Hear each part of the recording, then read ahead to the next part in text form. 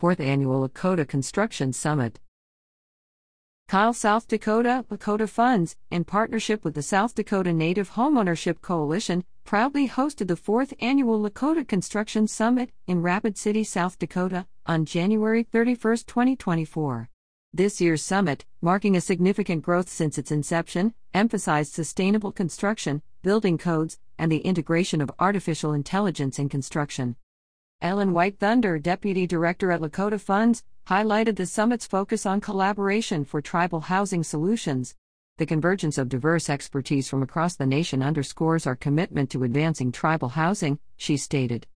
The summit attracted a wide range of professionals from 13 states, including contractors, inspectors, architects, and tribal leaders.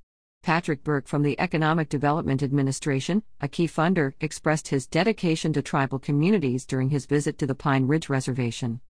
Lakota Funds, a Native community development financial institution, continues to be a catalyst for economic sustainability and homeownership within Native communities.